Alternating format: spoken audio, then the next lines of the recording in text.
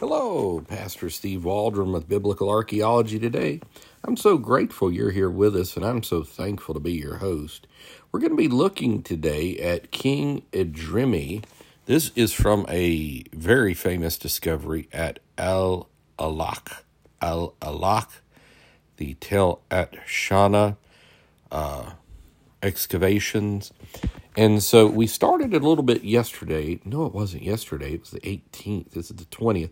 So you may want to check that out, our previous night podcast. We try to do one every day and then every other night, something like that. Sometimes a little more than that. Maybe not always. Long story. But let's get started again. Thanks for being here, and share with your friends, family, church family, and whoever else you think might be interested in this. And we're getting this also from the Wycliffe Dictionary of Biblical Archaeology. I just go through it, use it as a base text, make some comments around it. It's a great book. Charles Pfeiffer, editor, I'd highly recommend it to everyone. That is the Wycliffe Dictionary of Biblical Archaeology. What a compendium. One of the best out there.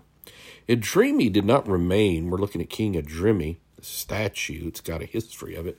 Did not remain very long at Amar, for he soon continued his flight with his troops through a desert area to the land of Canaan. So that's very important and significant. This is the earliest reference to the name Canaan in either biblical or non-biblical literature. That's extraordinarily important as well. And so Idrimi finally reached his destination at the Canaanite city of Amaya, Ammiya. Here he learned that some of the occupants were citizens of the kingdom from which he was in exile. The town apparently was in control of the Habaru warriors. And so many people equate Habaru, that's found multiple times in the ancient Near East, with Hebrews. The big debate. I've done a couple podcasts kind of on that. At least it's in the podcast themselves, if not specifically dedicated to that. And Idrimi dwelled with them for 7 years, interpreting the flights of birds, studying the insides of lambs for omens. That was a big thing. The Bible mentions like Nebuchadnezzar doing that. Idrimi was sent home by sea after receiving assurance that it was safe for him to return. His relatives welcomed him, but there was still hostility expressed by Baraturna, the king of the Hurrian warriors. And the Hurrians are a rather significant group of people at that time period. The inscription clearly states that this hostility lasted about 7 years, that Idrimi was not acknowledged as the king of Al-Alaq until he had negotiated a peace treaty with Baraturna. Many kings of both the north and the south honored Idrimi because of his achievement. The next recorded event in the expedition against the Hittites, Idrimi's treaty with Baraturna, may have included a clause agreeing to such a campaign.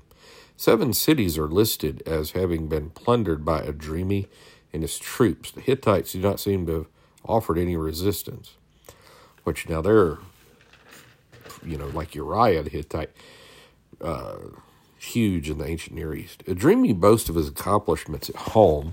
He says this: I built a palace. It's an inscription. I made my throne like the throne of other kings, my servants like the servants of other kings.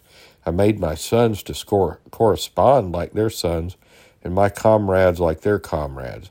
I caused the families who lived in the midst of my land to dwell happily.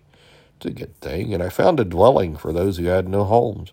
The borders which the gods of Al-Alaq had established, and the sacrifices which our fathers had devotedly carried out, I continued to uphold. So prosperity, housing, and tradition.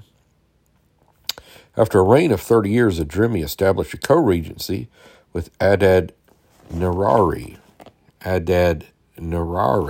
his son, and to whom he began to pass on the responsibilities of the kingdom. The text does not indicate what caused this turn of events. The last section of the inscription contains a curse which should be visited by the gods of heaven and earth upon any who would steal the statue. However, the gods were to bring only blessing and protection in the life of Sharura, the scribe for writing the inscription. Sharura, Shrruwa, the scribe for writing the inscription. Donald Wiseman has published the basic work on the remaining Alalakh tablets. His original publication included copies, transliterations, and translations of some of the tablets and summaries of the rest. Later, Weissman edited tablets not in his original publication. And we're going to look at those amazing tablets next time. So again, thanks for being here with us. God bless you. Pray for us. And join us daily. Check out our other podcast. And also join us at New Life of Albany, Georgia on Facebook and YouTube. God bless. If you want to give, go there too. But no obligation, obviously. Bye-bye.